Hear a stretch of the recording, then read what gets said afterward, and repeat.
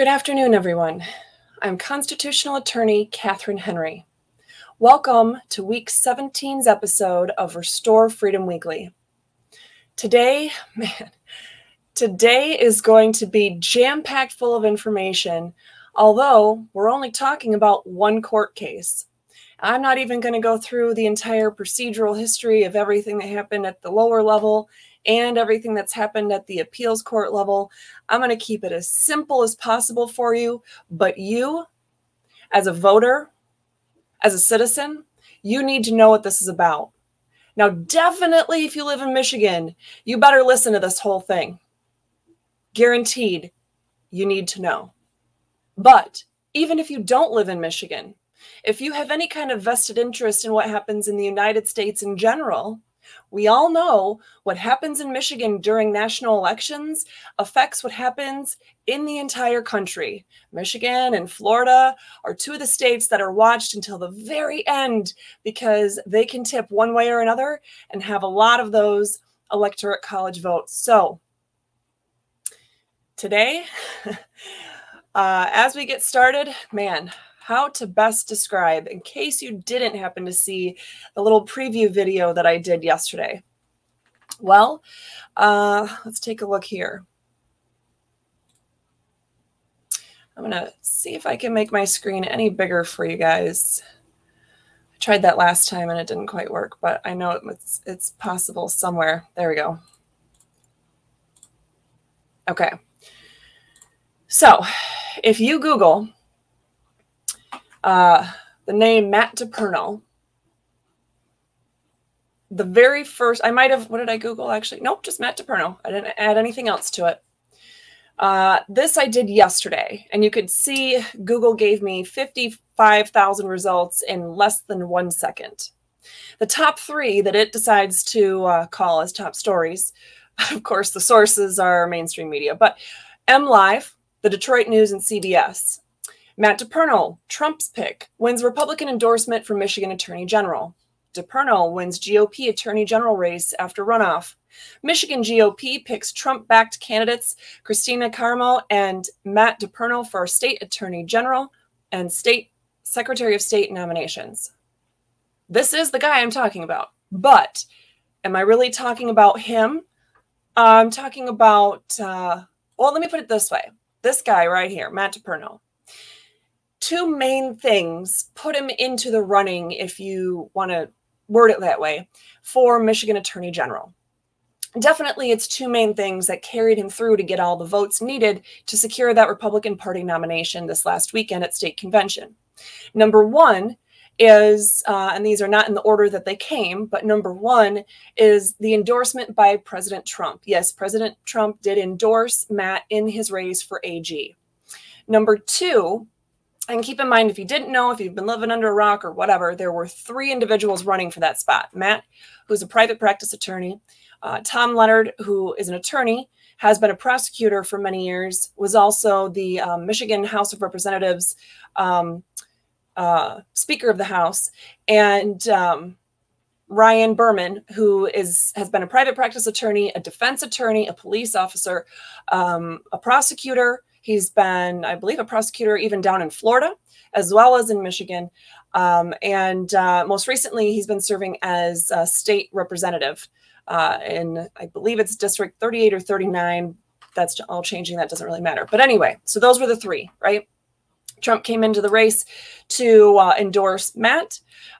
So why did he? Well, the other main thing that put Matt really into the running to get all the votes he needed was the one big case, his election day case. He filed in November 23rd, actually, November 23rd, 2020. He, on behalf of a client, filed a case in Antrim Circuit Court to essentially challenge the procedures used to arrive at the results, to challenge the validity of what they're saying were the results in Antrim County for a variety of races, actually. So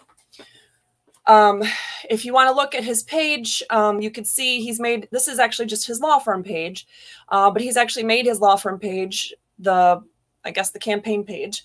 You could donate to get him elected. You can donate to stop the election fraud that's towards the case that he's working on. He's got some press releases and videos. There's audit affidavits, Bailey documents, which relate to the case that we're going to be talking about today. Anyway, this whole thing is basically about two things: his race for AG and his case in Antrim County Circuit Court to get to the truth about what was really happening, at least in Antrim County, when it relates to the Michigan elections. Okay, so let's take a step back for a minute. We're going to look at what recently happened, okay? This Antrim County election fraud case.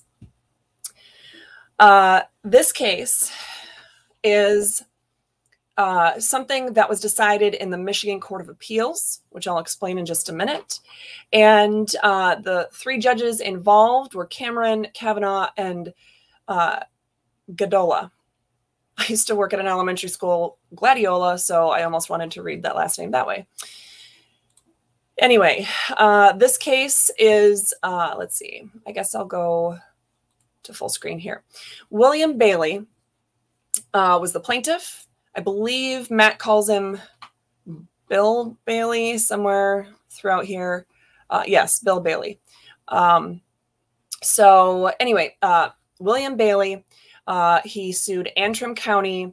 The Secretary of State of Michigan is also listed as an intervening defendant. And this case from the Michigan Court of Appeals was decided and published, if you will. It was released for publication April 21st, which was just 5 days ago at 9:20 in the morning. And you can find the court file number for the Court of Appeals right. Well, I guess you can't see me hovering over that. It is where it says number 357838. And then below that, Antrim County Circuit Court. And then it says LC, lower court case file number is 2020-9238CZ. I tell you that because yesterday I had somebody ask for that information in the preview video we did. All right, so as far as the allegations and relief requested, let's look at what's going on there. First of all, let's understand who the parties are. Plaintiff. The plaintiff in this case is a voter from Antrim County, and he participated in the November 3rd, 2020 election. The original defendant in the case was Antrim County. It was just the plaintiff and Antrim County. Later on, the Michigan Secretary of State intervened, means they requested to become a party in this case. And Matt, on behalf of the plaintiff, his client, actually objected, but the court allowed the Michigan Secretary of State to come in as a party. Now, at the time that I was talking to Matt about some strategies and whatnot on his case, the court hadn't yet done that. And quite frankly, we're not going to go into much detail about this, but the court was already essentially giving rights and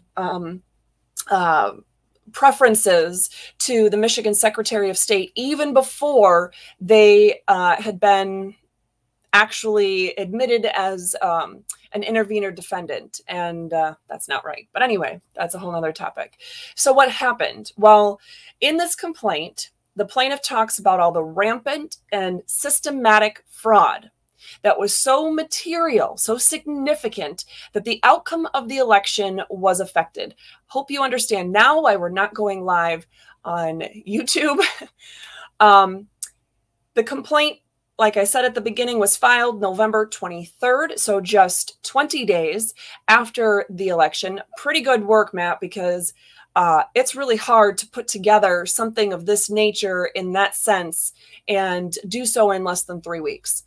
If you look at paragraph 29 of his complaint, which hopefully I will have available for you later today, we're hoping to get some documents directly from Matt and be able to share those on our website as well.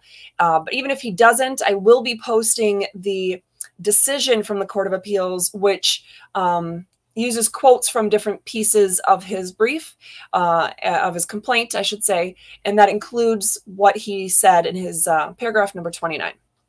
The relief requested.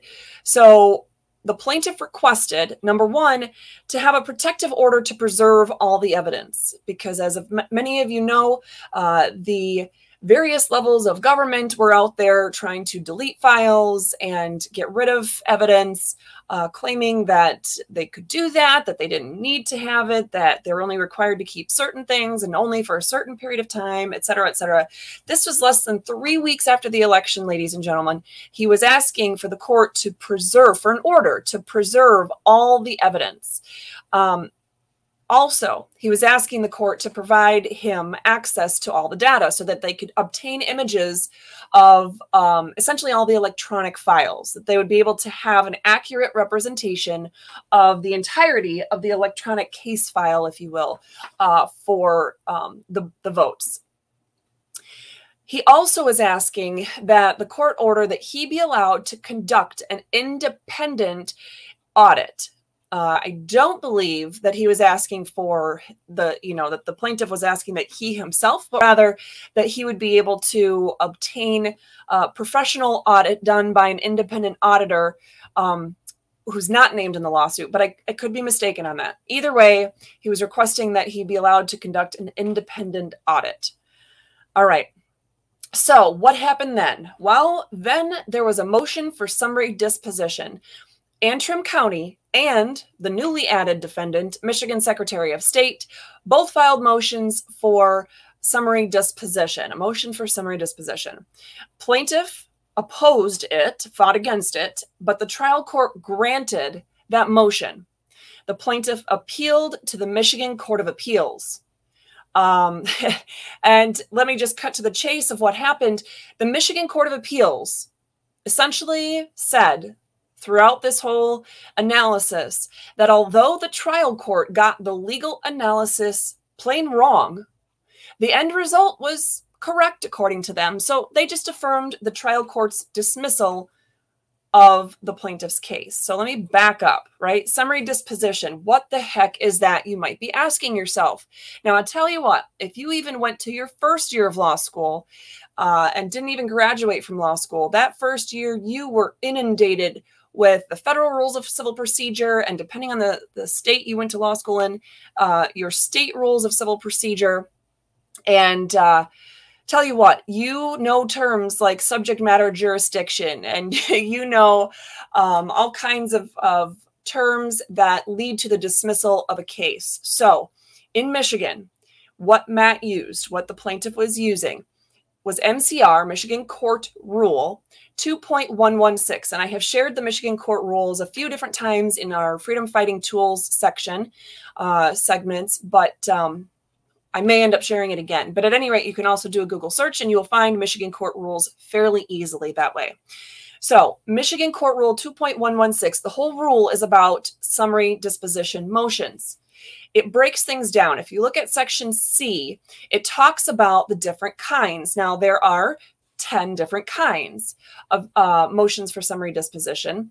Now, we're not going to talk about all 10. We're really not going to talk about too much of any of them individually. But interestingly enough, in Matt's case, now these aren't things that Matt raised, but the government raised C4, C8, and C10 as their mechanisms for asking the court to dismiss this case. C4, telling the court they have to dismiss the case because the court lacks subject matter jurisdiction. If you've heard anything about my Allegan County Election Day case, my own, yes, my very own case, the government, my motion to dismiss, started with C4, subject matter jurisdiction. C8, they claim that Matt failed to state a claim upon which relief can be granted. So, funny thing is, my Allegan County Election Day case also contained my motion to dismiss, which hammered on the fact that the state failed to state a claim upon which relief can be granted. Now, Matt's case that we're talking about here is a civil case, and he is the plaintiff suing the government. Of course, in my case, it is a criminal case, and it is the government pursuing and filing these cases against me. But it's funny how the government doesn't seem to think these kinds of rules apply to them when somebody tries to claim that they don't have a claim upon which relief can be granted, but the government can turn around and try to use these against an individual, a citizen, for trying to assert their rights and trying to ensure institutional integrity so we can maintain our constitutional republic. At any rate, moving on, C10 is where there is no genuine issue of material fact, and the moving party, the person requesting this motion, is entitled to judgment as a matter of law, meaning all the facts don't matter. If there are any factual disputes, the facts that are disputed don't matter. They're irrelevant to the determination of the case in general. But certainly the, sorry, give me 1 second, guys.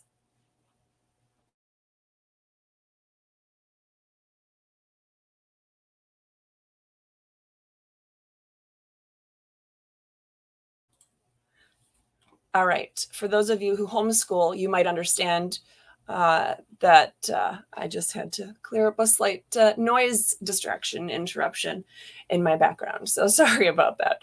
But at any rate, so funny thing is, in my case against, where the Allegan County is deciding to bring a criminal case against me for election day issues. My motion to dismiss, my motion for summary disposition also included 2.116C10 portion because I'm entitled to judgment as a matter of law. Why? Well, you can't prosecute someone for trespassing when they are on property, government owned nonetheless, that is open to the general public. But that is neither here nor there. Just wanted you guys to see some of the overlapping considerations and thoughts that go into things. So, all right, future videos. This topic is, I've talked about it somewhat in terms of my case and now just a teeny bit in terms of this case, but really to do it justice, to empower you to fight back using the tools that the government seems to think it has plenty in its disposal to use against you. I think I need to go into this more. So we will be doing at least one, if not more, future videos further explaining motions for summary disposition. Like I said, a very important tool in fighting back against government overreach and our rights being infringed. So stay tuned for that. It's going to be, legalese and a bunch of stuff that, might otherwise put you to sleep, but hopefully I'll have enough enthusiasm in the discussion and interesting pictures and graphics and bullet points and all kinds of things that it'll keep your mind entertained and focused enough to be able to benefit from having that information. But that's for a future day. All right. So what about the thought of uncovering systematic election fraud not being meaningful by itself? Let's ponder that for a minute. This court, darn near at the beginning of this opinion, the Michigan Court of Appeals we're talking about, at page 4, footnote 2, said that we question whether the relief requested by plaintiff is meaningful because the evidence that plaintiff seeks to gather would only be useful if an avenue remained open for him to challenge the election results. What does that mean? The court is saying that the plaintiff, even if he had all the proof in the world that there was huge and systematic election fraud, it doesn't matter because there's no way that he could challenge the election results.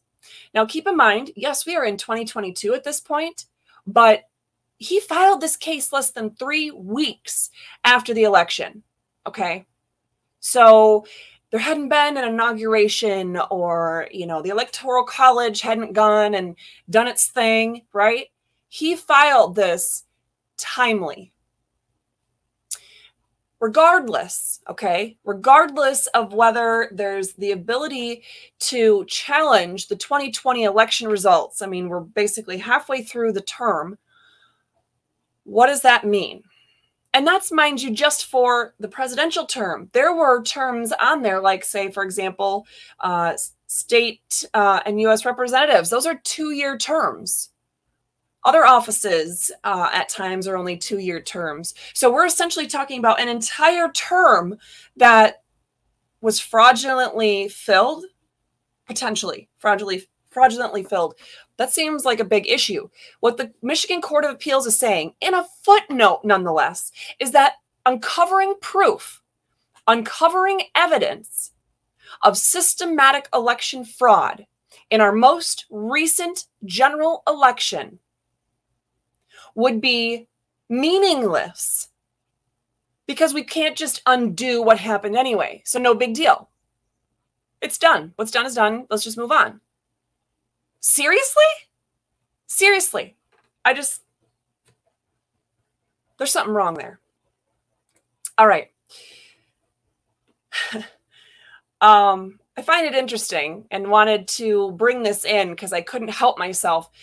The Michigan Court of Appeals, in this decision, they said what they said in that footnote, and then later on page 6, they recognize that one of the statutes involved, Michigan statutes, MCL 168.31a, it explicitly states that an audit conducted under this section is not a recount and does not change any certified election results.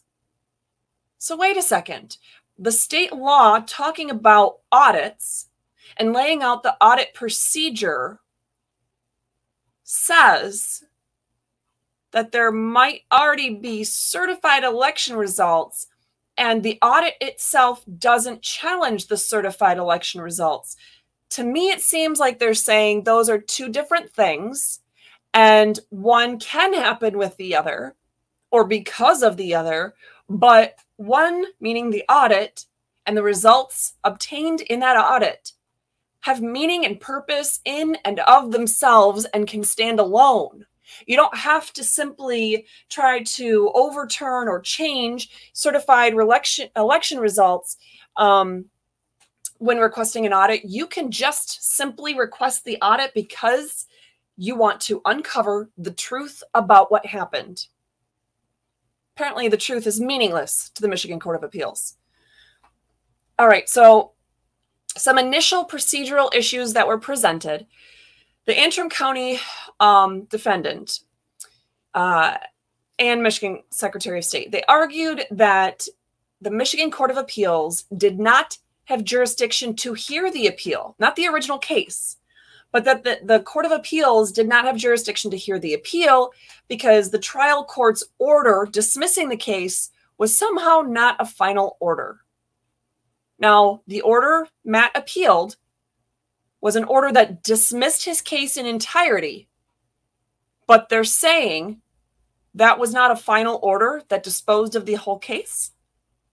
Well, Michigan Court of Appeals got something right here, and they disagreed with the defendants, and they said that, yes, plaintiff can appeal to the Michigan Court of Appeals on this issue. Now, Antrim County and the Michigan Secretary of State also argued that the plaintiff's claims were moot. So the court was not allowed to handle the case because it no longer was relevant, essentially. The Michigan Court of Appeals also disagreed on this point and stated that that plaintiff's claims were not moot, meaning his claims were timely when filed and they were still timely now. Okay, so constitutional and statutory interpretation. The court tells us, this is all the court's analysis, that the primary purpose of the Court of Appeals or Supreme Court in interpreting constitutional provisions is to ascertain the purpose and intent as expressed in the constitutional provision in question. The court also says that interpretation given by the court should be one that is most obvious to common understanding and one that reasonable minds of the great mass of the people themselves would give it. So when you're saying this is what a constitutional provision means, then you're literally saying, well, this is what would be most commonly understood by these words. This is what most reasonable people This is what the general public would think this means. That's how they're supposed to interpret the Constitution. After all, our Constitution is put into place or revised, amended by we the people, not by government officials. By we the people, because we have a constitutional republic. We retain the ultimate sovereignty and ultimate authority. Okay. So the court, again, the Michigan Court of Appeals, in this case, stated that the Michigan Supreme Court has already reminded us that when the language of a constitutional provision is unambiguous, resorting to extrinsic evidence is prohibited. So if the language is pretty darn clear what is meant in the Constitution, then you can't go looking at other things to explain that very language. Or I could have just gone with my wording that I already had, which was that this means the court must read the plain language of the Constitution and leave it at that. So the Michigan Court of Appeals further said that the purpose of statutory interpretation, so when they're interpreting state laws, is to give effect to the intent of the legislature, because it is usually the legislature that puts laws into effect.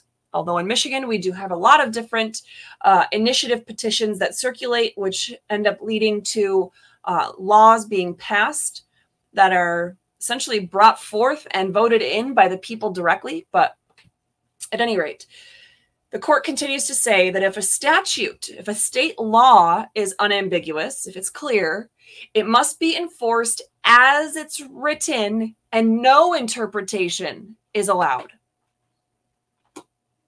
Okay, so when the court starts focusing on Michigan Court Rule 2.116C8, that's one of those parts of the motion to dismiss where we're saying that the plaintiff failed to state a claim upon which relief can be granted. The court here, the Michigan Court of Appeals, explains that these MCR 2.116C8 motion challenges, that these motions challenge the legal sufficiency of the claim made by plaintiff. So it's legally insufficient. And the court explains that this is based on factual allegations in the complaint. So what essentially the plaintiff wrote happened in the complaint.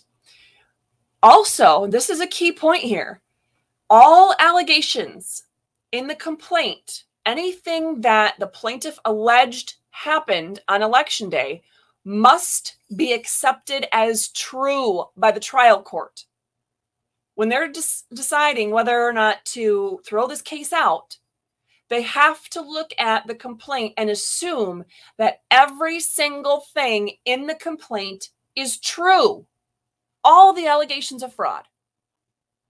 And also important to note that this Michigan Court of Appeals acknowledged that a trial court, can only grant this motion to dismiss when the claim in the complaint is so clearly unenforceable that no factual development could possibly justify recovery.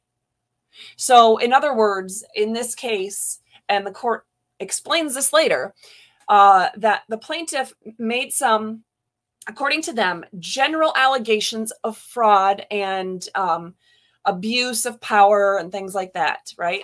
And he knew what to ask for. He was asking for very specific things. And then he also had some general discovery requests, and he was going to make take depositions rather, of various witnesses, right? So he was going to essentially get testimony ahead of time from different people within the government. So he was going to get all this evidence to show exactly why the court must find that the allegations are true. And what this is saying is the court can only dismiss a case when the plaintiff alleges something that no matter what kind of facts come out, what he's saying just isn't something that you can get relief for. Okay, so that doesn't seem right here. I can't see my own screen. Okay, so the plaintiff argues that, so this is in terms of understanding, is Matt's claim, is the plaintiff's claim legally sufficient or not? Is there something that he's saying that the court would be able to provide some sort of relief? They'd be able to give, issue an order that would fix the situation. Well, the plaintiff claims that the Michigan Constitution, Article 2, Section 41H, allows him to have a full and independent forensic audit of the election. So the court explains what this part of the Constitution says. This is the state Constitution of Michigan. A lot of other constitutions around the country have similar types of provisions, but this language is specific to the Michigan Constitution. And it says, every citizen in the United States, who is an elector qualified to vote in Michigan shall have the right to have the results of statewide elections audited in a manner prescribed by law to ensure the accuracy and integrity of elections. All rights set forth in this subsection shall be self-executing, meaning you don't have to use this part of the Constitution with some other part of the Constitution in order to get your audit. You are just entitled to get an audit. This subsection shall be liberally construed in favor of voters' rights. Pretty sure those are the rights that the plaintiff in this case is trying to protect in order to effectuate its purposes. Nothing contained in this subsection shall prevent the legislature from expanding voters' rights beyond what is provided herein. Okay, so about this section that I think is very clear, the Michigan Court of Appeals ruled 5 days ago that that part of the Constitution does not permit an audit to be performed in the manner dictated by an individual voter, but rather in the manner dictated by state law. Okay, well, let me go back and look. So they're saying, let's see, where does it say that? Every voter, every, registered voter in Michigan shall have the right to have the results of the statewide election audited in such a manner as prescribed by law. Okay, that seems to make sense so far, right? You can't, as a plaintiff, just come in there as a voter and say, I want to audit these results and I want to do it this way, this way, this way, this way. And that the government just has to bend over backwards and go, okay, seems to make sense so far, right? But what does that state law actually say? So the court points out that the state law that tells the manner that these audits are going to happen, the state says this.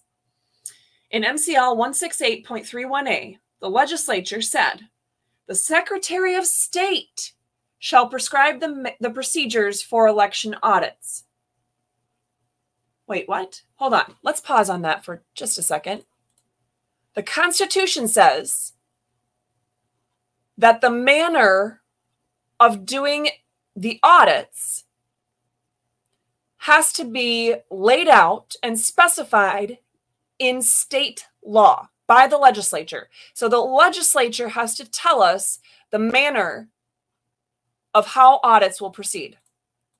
But when the legislature went to go and do that, they said, well, nah, we'll let the Secretary of State tell us how we're going to proceed for election audits. And that authority they're giving the Secretary of State includes reviewing documents, ballots, and procedures used during an election as required in Article 4, Section 2 of the state constitution. So they're referencing, we know, as a legislature, we know that we have to lay out how audits will take place.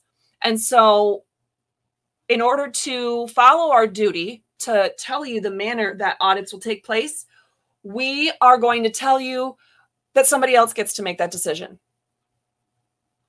Yeah.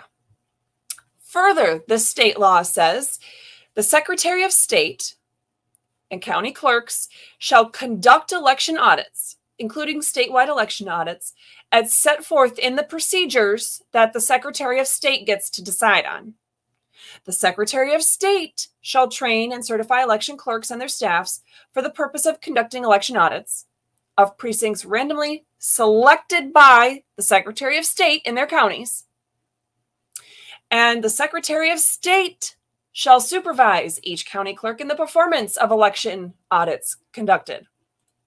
What does that mean?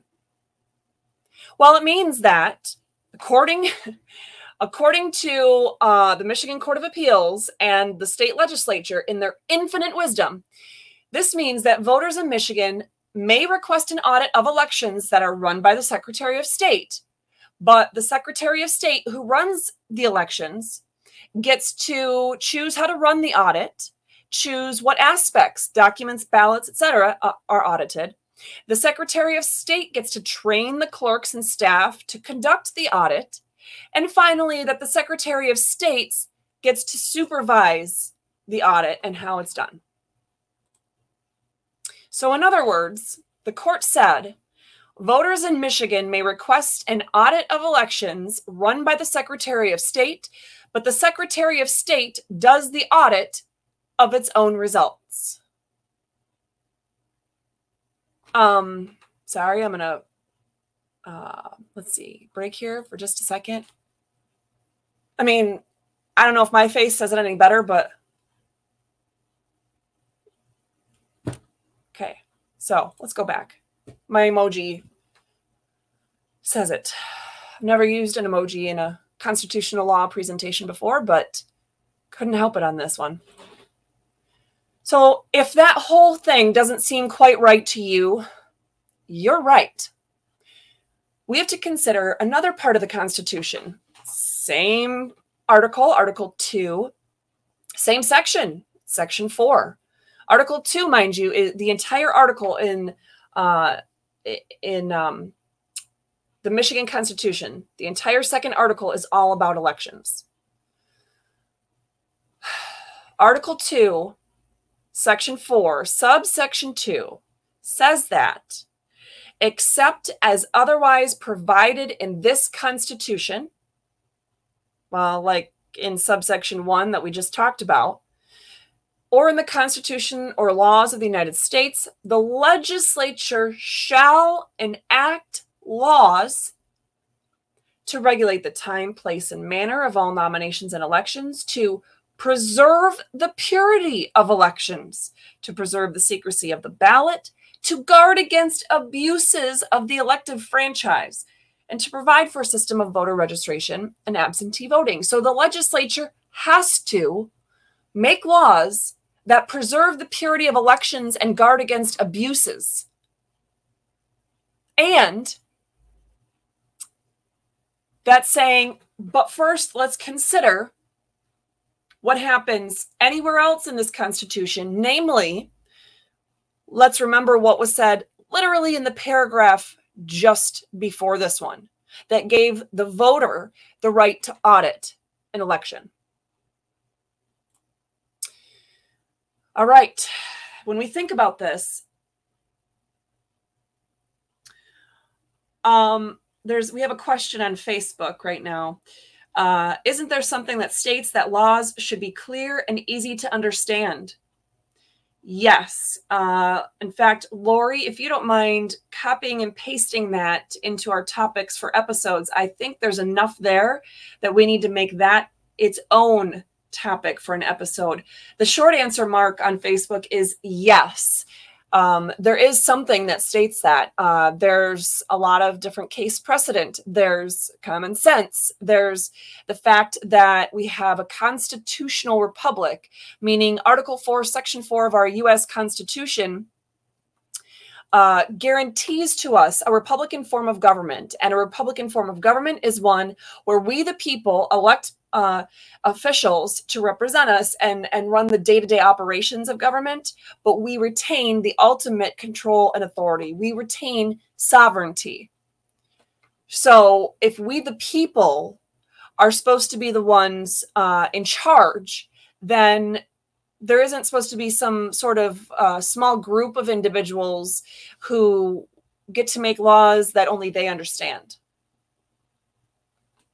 A lot of attorneys will tell people, well, you just don't understand the law because you're not a lawyer. Well, quite frankly, the legislature doesn't understand the laws. Did you know they don't even write them? That was something I was changing in the Restore Freedom Initiative constitutional amendment petition that I drafted in 2020. It took off the Legislative Council and it put the actual responsibilities of legislating actually firmly on the plate of the legislators. So they had to, I don't know, read the laws before they voted on them, that they had to be the ones to write them if they were the ones supposedly sponsoring these laws. Anyway, that's a whole nother tangent, something that we will do a video on. So back to what we're doing today. All right. So in this concept, which I'm just going to back up to make sure I don't lose anybody, we're talking about this concept that the legislature is responsible because the Constitution says so. The legislature has to enact laws to preserve the purity of elections and guard against abuses of the election process.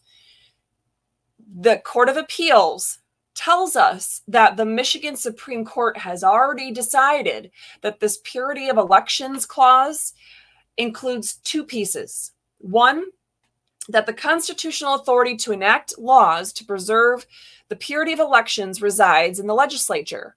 I don't know about you, but I think we're saying a lot of words without really applying them.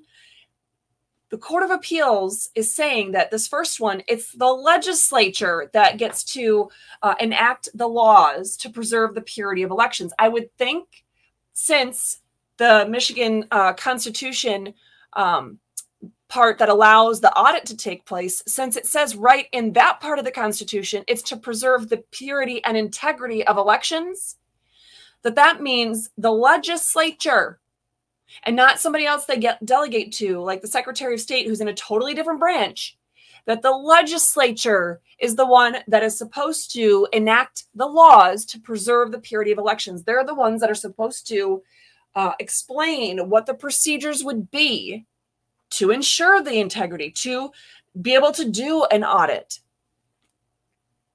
They just don't apply that. Second, this is the Michigan Supreme or Court of Appeals reminding us that the Michigan Supreme Court has already said that any law enacted by the legislature which adversely affects the purity of elections is constitutionally infirm. Say what? Any law that is put into place in Michigan that does not ensure the purity of elections is unconstitutional from the word go. It cannot be enforced. They already said that. The Michigan Supreme Court said that, and the Michigan Court of Appeals is acknowledging that. But let's think about common sense. A voter's constitutionally guaranteed right to request an audit of elections run by the Secretary of State. This is common sense telling us that when you have a constitutionally guaranteed right to request an audit of elections run by the Secretary of State, that right is not honored when the person or department alleged to commit the fraud or gross errors is the same person controlling virtually every aspect of the audit. Again, the Secretary of State gets to choose how to run the audit, to choose what aspects are audited, to train the county clerks and staff to conduct the audit, and the Secretary of State gets to supervise the audit. But even though the court already laid out what the Michigan Supreme Court has told us about these parts of the Constitution, And common sense jumps in to indicate what we just discussed. The Michigan Court of Appeals in this case tells us that even though the plaintiff requested an audit per his right to do so in the Michigan Constitution, and he clearly stated that this situation necessitated an independent audit, which plain common sense, and it's plain common sense, and is necessary to preserve the purity of elections. The Court of Appeals then says, well, he did not expressly state that Michigan's election audit law, MCL 168.31A's method of auditing, violated the constitutional requirement for preserving the purity of elections. He didn't say the sentence in that particular manner.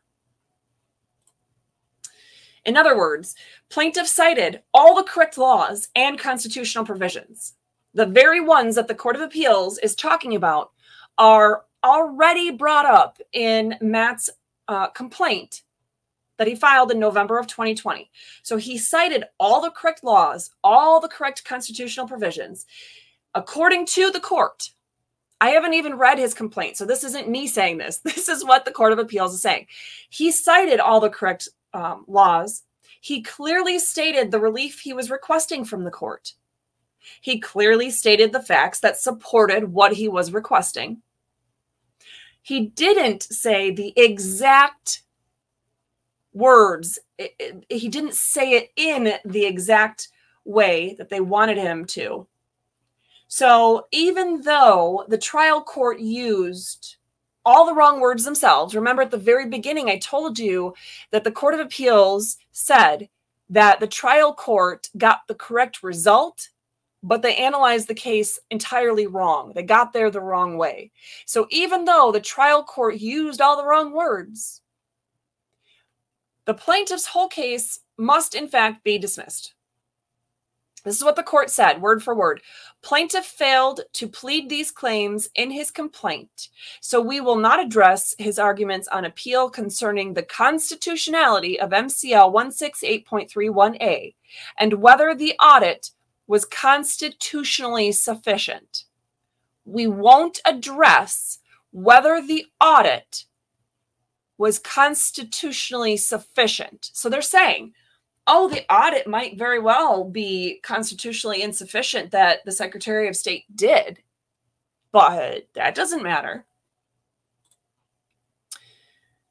So again, plaintiff did cite 168.861 in his complaint.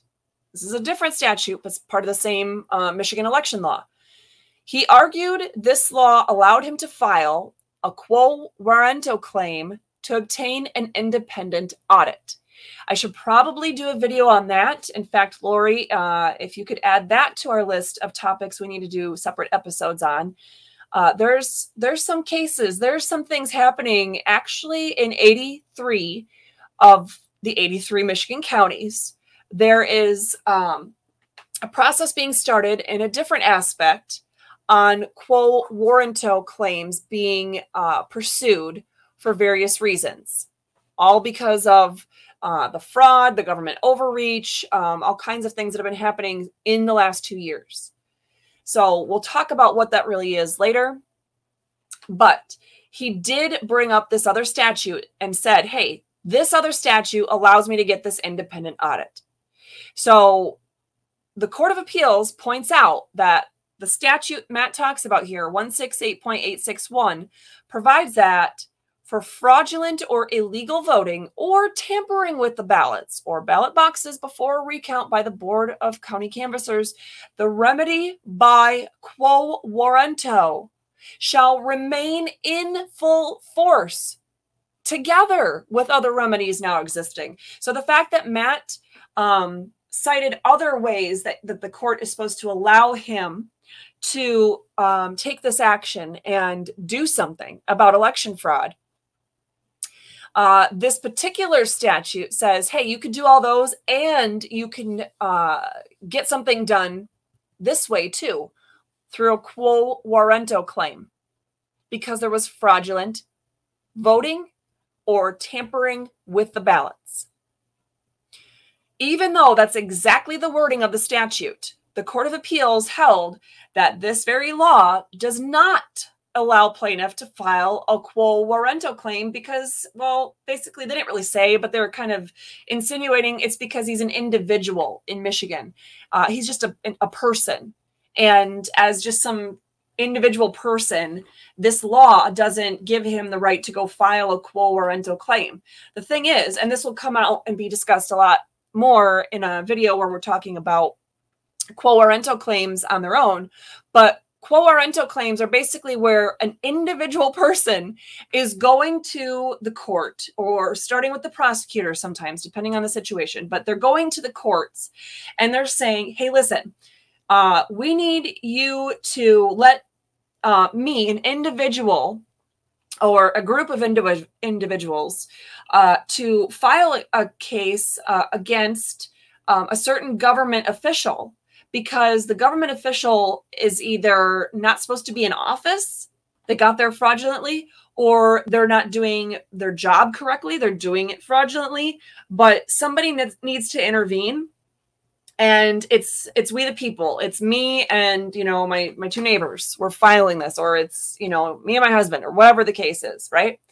That's literally what a quo warranto is. It is the people bringing an action against the government. Yet the Court of Appeals said that even though this state law specifically gives the people a quo warranto claim for election fraud issues, somehow they came to the conclusion that this very law does not allow him to file one of those claims. For those of you listening, for the second time ever in the thousands of hours of constitutional videos that I have done, I'm now using an emoji. This one is the facepalm emoji, because no other emoji can properly depict how on earth we are supposed to feel or think about what the heck the Court of Appeals was thinking when it made that decision.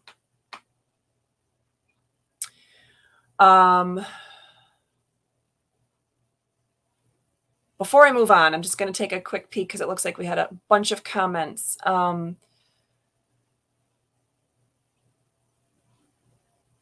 Exactly. So Lorna Cobb on Facebook, her question is, how do we know it will be worthwhile to vote in the midterm election if the whole fraud of 2020 has not been resolved? Exactly. And that's why their statement at the beginning on page 4 and footnote 2 about the fact that, well, if he can't challenge the election results from 2020, then there's no point in letting him compile all this evidence that shows there was huge statewide systematic fraud. Yeah, so we can find out ways that it happened, what exactly happened, and ensure that it doesn't happen again. But, that's the court for us.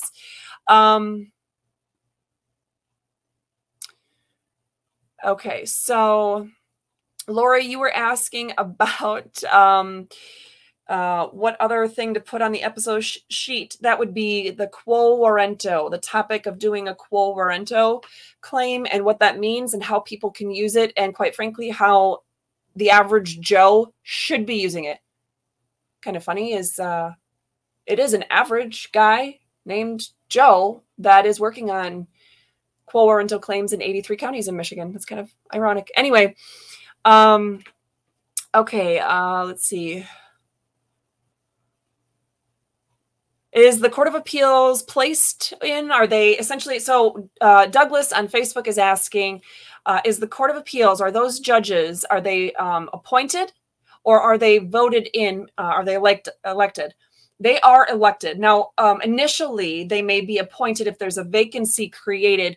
Oftentimes, judges will strategize and they'll make sure to retire or move on or whatever when the governor in power at the time is of their own political party. So that allows the governor to appoint someone to fill the remainder of the term. And even if it's a short remainder, that judge then becomes the incumbent on the next ballot. So if anybody wants to, run, then even though the other person hasn't been judged for very long and they were never elected by the people, that's the impression the voters get when they go to the polls and they see, oh, this judge, Joe Smith, judge of Court of Appeals, he's an incumbent. He's been around. He knows what he's doing. And so they typically vote for the incumbent. Okay, so I don't think I've ever made one of these presentations with so many slides before, but here we go. All right, among other things, again, I haven't even had access to his complaint yet. So I'm just taking the word of the Court of Appeals on what Matt is saying, okay? But among other things, in the plaintiff's complaint, he questioned, this is in paragraph 29, which this paragraph is copied in full in the Court of Appeals decision. He's questioning whether or if 10 distinct fraudulent acts were committed. He's saying this might have happened, this might have happened, this might have happened. Did they? He's saying whether, I want to know whether these happened. And he's asking for discovery to ascertain which of those allegations are true. And discovery wasn't done yet because the depositions hadn't been completed yet. And although, again, I don't know all the procedural history, but the Court of Appeals said, well, the plaintiff missed his deadline. The discovery deadline was already done. The Court of Appeals also pointed out that the trial court was going to let Matt do depositions of the government officials afterwards yet. He hadn't totally passed the deadline. For whatever reason, the court essentially reopened discovery to allow him to complete those depositions and get that testimony so he could fine-tune what his allegations were and understand maybe some are true and some are not, so he can narrow the claims down before trial. That is exactly the purpose of discovery. Anyway, the plaintiff clearly stated, in paragraph 30, defendant Antrim County initially registered phantom voters for presidential candidate Joe Biden. And, I was making it more understandable for you, and I didn't take out this word, but he said, basically, listen, Antrim County registered phantom voters for presidential candidate Joe Biden, and Dominion machines altered and switched votes for him, and I want to know why those two things happened. That's what he said in paragraph 30. He didn't say he wanted to know if those things happened. He said he wanted to know why those things happened. I don't know how much clearer those allegations could be. There was fraud. There were phantom votes put in, and there were machines that switched votes for another candidate. All right. So, plaintiff's quo warranto claim under MCL 600.4545. So another quo warranto claim, but it's a different law that gives him the right to do this. So the Michigan Court of Appeals, about this statute, they recognize that very state law, MCL 600.4545, provides for an action in the nature of quo warranto whenever it appears that material fraud or error has been committed at any election. I know there's a lot of legal lingo in there, but I think you guys can understand that this is the Court of Appeals fully acknowledging this particular state law allows the plaintiff in this case to file this claim to challenge the election, to get information at the least, to get an audit. If it appears material fraud or error has been committed, if it appears, he doesn't have to prove it. And that this is the Court of Appeals. The Court of Appeals also said that material fraud or error, according to this state law, means fraud or error that might have affected the outcome of the election. I don't know about you, but if we're putting in phantom voters for a candidate and then we're utilizing machines that are intentionally switching and manipulating votes from one candidate to another, that tells me the results of the outcome were definitely affected. However, the Michigan Court of Appeals concluded, quote, there are no allegations in the complaint to support that the purported irregularities in Antrim County might have affected the outcome of the presidential election, as the cited case law clearly requires. First of all, you guys know I cannot stand talking about case precedent as case law because the judicial branch is not allowed to make laws. At any rate, they're saying his allegations aren't strong enough. There's not enough proof that these irregularities affected the outcome of the election. But they're forgetting that the language of the law they're talking about says whenever it appears that there's material fraud that has been committed and that it might have affected the outcome. I don't understand how they can say votes that are phantom voters and votes that are switched by the machine, by some algorithm in the machine, that having those two things alone, how those two things don't allege sufficiently that the outcome of the election might have been different. He doesn't have to prove that it would have been different, just that it might have been different. But they said there was nothing good enough in his complaint that said that.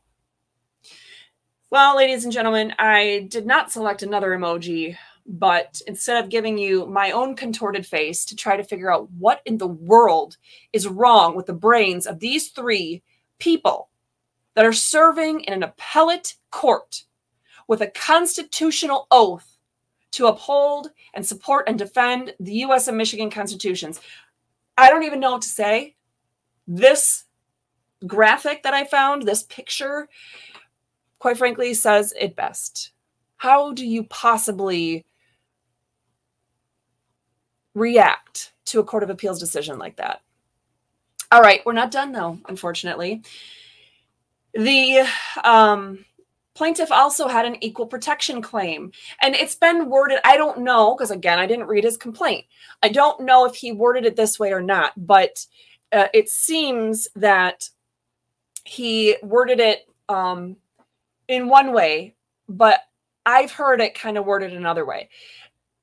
An equal protection claim for election fraud stems from the fact that if you allow fraud to happen, if you allow votes to be counted that are illegal, and you allow votes that were properly made to be switched to another candidate or another result, then you are diluting the votes of the people who had the legal right to place their votes. So therefore, you're not providing equal protection of the right to vote when you include illegal votes. Anyway, regardless of that, that doesn't, whether he said it that way or not, doesn't exactly change what the court is saying here. About his equal protection claim, the Michigan Court of Appeals said that the purpose of the equal protection guarantee is to secure every person against intentional discrimination by improper execution of an official's job duties. So the Secretary of State was administering elections in a way that, even though they're supposed to administer elections, they were doing so in a way that was improper, and it created a discrimination, a disadvantage to voters because of what they did wrong.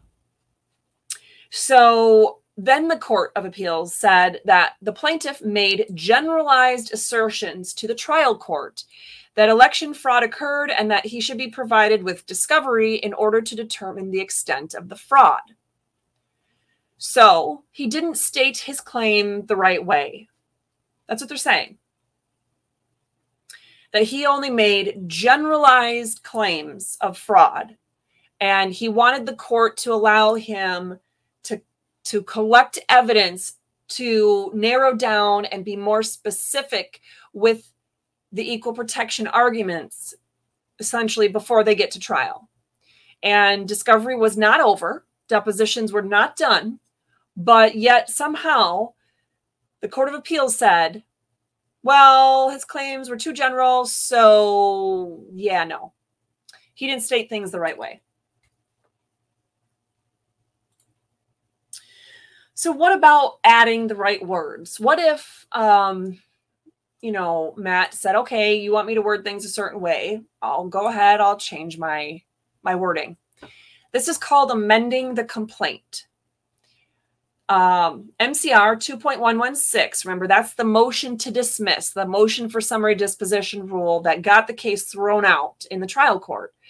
There's a part of that rule that comes after the other pieces we talked about. And it says, okay, yeah, you can make these motions, but if the government is going to try to get Matt's case thrown out because they claim his claim is legally insufficient, first, this court rule requires the trial court to give the parties an opportunity to amend their pleadings pursuant to MCR 2.118. So the trial court must, no choice, must give the plaintiff the chance to reword the complaint if the grounds for summary disposition are based on 2.116C8, which was one of the grounds raised by the government at the trial court level. It was one of the three grounds upon which the trial court granted the motion for summary disposition. And it is the sole ground of that rule that the Michigan Court of Appeals is affirming the dismissal of the case. So the trial court has to allow him to amend his complaint in this situation unless the evidence in front of the judge at that time showed that amending his complaint is not justified. Okay, well, why wouldn't it be justified? Well, the court recognizes that leave to amend or getting permission from the court to amend your complaint should only be denied when there are very specific articulated reasons, such as undue delay, bad faith, repeated failures to cure other defects, or futility, that it would be futile. So let's think about this. The court has to allow the plaintiff to amend his complaint unless the Secretary of State in Antrim County were able to very specifically identify ways that he was having undue delay. Well, how is he supposed to have his complaint modified appropriately based on the new evidence if the new evidence wasn't completely disclosed to him yet? So it can't be undue delay. Did he have bad faith? I don't even think there was an allegation that he had bad faith. And what about repeated failures to cure by amendments previously allowed? He wasn't ever asking for an amendment before this, let alone was he allowed to amend his complaint before this. So he didn't fail to cure any prior defects. So that's not applicable. What about whether it's futile? Again, the court doesn't really explain this, but basically the only thing that seems to be on point with this is that footnote we talked about on page 4, footnote 2, where the court at the very beginning says, well, the plaintiff is asking for all this evidence of systematic election fraud, but there's no point to getting that evidence because he can't challenge the 2020 election results at this point. It's too late. So it's futile to get that information. They're totally forgetting about all the other reasons why we need to be able to complete the audit and have that information, to have that proof. Why would the people have enacted that part of the Constitution if the government could just defeat the whole purpose of the audit by just dragging their feet and not providing all the information in time? That makes no sense to me. Okay, so the court then said that allowing the plaintiff to amend his complaint would have prejudicial effect on the defendants. Why? Well, the proposed amendment that Matt filed, I believe it was May 8th of 2021, his proposed amended complaint, number one, added new factual allegations. That's what the Court of Appeals said. Number two, it added new theories of liability, new legal reasons why the defendants were wrong. And number three, it added new defendants in general. Keeping in mind, the first side to add defendants without the permission of the other side was actually the defendants. The Secretary of State intervened, butted in, and said, hey, we should be able to participate as a party in this case. Not as an amicus, but as a party. And the plaintiff objected, and the court overruled and let the Secretary of State come in as a defendant in this case. But Matt was trying to add in several new defendants, which the Court of Appeals talks about. Let's see. So Antrim County, the initial defendant, Jocelyn Benson in her individual capacity and capacity as Secretary of State. Well, those are justified because she's the one that butted in the first place. The person who was the Michigan Director of Elections. Okay, that makes sense, especially as he was given some of the information as the case has gone on. The person who was the clerk of Antrim County. Consultation, Miller Consultations and Elections, Inc., who was involved, I guess, with the machines, and the township, Central Lake Township, one of the townships within Antrim County.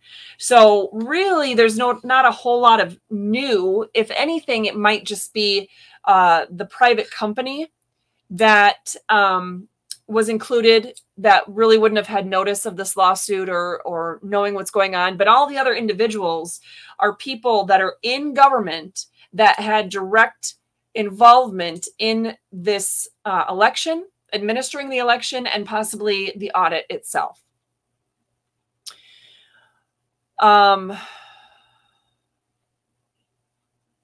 Okay, so in the discussion, though, in this decision that the Court of Appeals came out with, the discussion mainly revolved around that there wouldn't be enough notice given to the new defendants to be fair.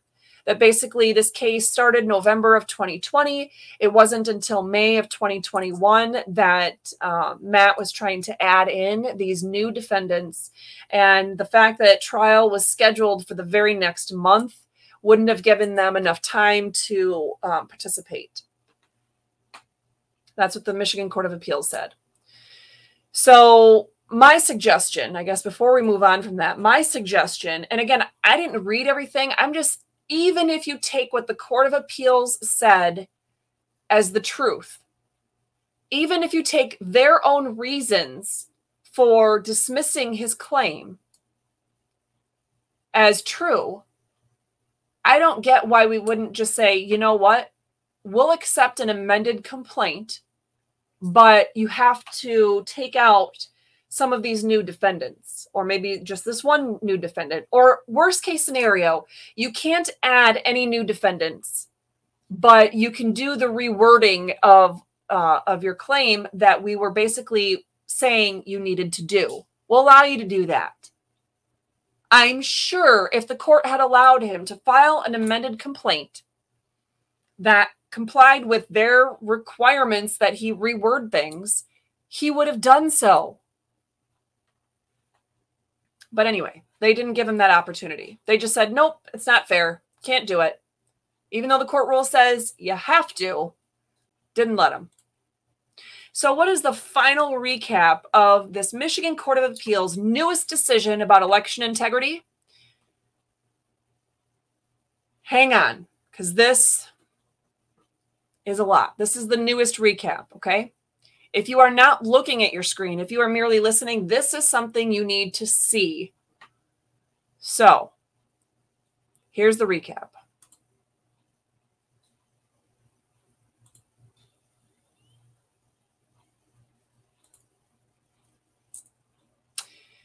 All right, for those of you who can't see your screen, it's too small, or you're outside and your screen's too dark, the final recap is the emoji who's thinking, what the heck is the court doing? Followed by the facepalm emoji, followed by the picture of a woman just throwing her hands up in the air and her eyes large in bewilderment, going, what on earth? I have no idea. I don't even have words. That is the recap of what the Michigan Court of Appeals did just 5 days ago as they were ruling on Michigan elections and election integrity, and how this case, how this fraud that they're not denying happened, impacts the entire nation. All right, so I did go much longer than I wanted to, but hopefully you guys are able to see why we went over, why we needed to discuss those things, and why I ended up using emojis this time. So I do plan to take a lot of this information and give you some resources that tie into this whole topic for tomorrow's Wednesday's Way to Get Involved. And on Thursday, we normally do the constitutional segment recap, where I also will recap any statutes or court rules we went over. But I'm going to take the conversation, the legal recap, back a little bit, and include some things that we didn't necessarily go over today, but would be bigger, better understood in that bigger, broader, overview presentation that Thursday's recap will be. So make sure to tune in on Thursday for that. And I will try to make sure those are aired at noon as well on those days. And then Friday, we have Friday's Freedom Fighting Tools. And my goal has been to provide 3 every week. I have quite a bit more than that because they relate to this topic, and they certainly relate to the Way to Get Involved challenge of the week. So make sure to tune in on Friday to get those as well. And they're all free. It's not like Black's Law Dictionary when I was asking you guys to buy a copy of that so you had it at your fingertips. These are all links, government links. So at any rate, I hope you found all this information useful. Oh, and we will definitely still have our segment on the Restore Freedom Goodie of the Week, as well as the biblical insight on this topic. We won't forget those, but I just didn't mention those yet. So without any further ado, I really appreciate all of you staying tuned today, asking questions, having conversation. I encourage you to join us on these other platforms regularly, because there will be days where we have topics like this that will probably get us put in some serious time out if we air them on YouTube. So, oh, I guess Lori's telling me there's a question. Sorry. If there's 25 judges in the appeals court system, then who picked the 3 judges? Oh, who picked these 3 judges to decide this case? Okay. That's the question being asked by Douglas on Facebook. Off the top of my head, I don't know how that works, but I believe there's some sort of system or procedure that's fairly automized, randomized. It's not somebody was sitting there going, I think this one should be decided by you and you and you. I think it's a little bit more, I think there's actually some integrity to how the 3 judges are selected. I just don't remember the process where that happens. So sorry, I can't give you the specifics, but there's a lot of things we need to question about the judicial system and the integrity of it. But that one little piece, I don't think we need to. Yeah, and Lori points out maybe we need to do a whole episode talking about the duties of a judge. That could very well be. Why don't you throw that on that spreadsheet, Lori? We have, well, 52 episodes we'll be doing this year, so at least 52. So I guess that is a topic we'll be able to discuss. Again, thanks, guys, for all the questions. It really does help to know how I can better enable you to understand the hot topics of the day, how I can better empower you to fight back against government overreach. And I will do my absolute best to do full episodes, devote full episodes in the future to the topics that you're bringing up now. If it's not something that we could fully do justice in a few moments on the current episode, do keep in mind that give you a little sneak peek for what I believe will be the next 2 weeks of the Restore Freedom weekly episodes. I believe we may be interviewing the Republican nominee for Michigan Secretary of State, my dear friend Christina, as well as one of the leading Republican candidates for governor in the state of Michigan. I will also be opening up the opportunity to the other candidates as well. Any candidate, doesn't even have to be of the Republican Party, who would like to be interviewed on their race for a statewide office in the state of Michigan. So if you know of somebody, you're working on somebody's campaign, and you think they'd be interested in doing that, by all means, have them get in touch with us, and we would love to have them on. It'd be a separate day for an interview, because what I really want to do is kind of like we did with Ryan last week for Michigan AG. I really want to devote that whole hour, or at least 45 minutes to an hour of discussion and answering questions, so you can really get to know where that candidate stands on very important constitutional issues. So, yep, if you know Steve Kara and you want me to interview him, you can go ahead. Ryan Kelly, you don't have to contact him because he is the one that I will be interviewing at some point in the next week or two. I think it might be next week. So anyway, any of these individuals, I mean, shoot, even if Whitmer, Benson, Nessel, if any of them want to participate and be interviewed as a candidate for the upcoming general elections, I'd be happy to do that too. All right, guys. Thank you so much for joining today. And I hope you have an awesome afternoon. And I will try to send as much of the Florida sunshine up to Michigan today as I possibly can. Otherwise, come down and visit. We're here. All right. Thanks, everyone. Have a wonderful day.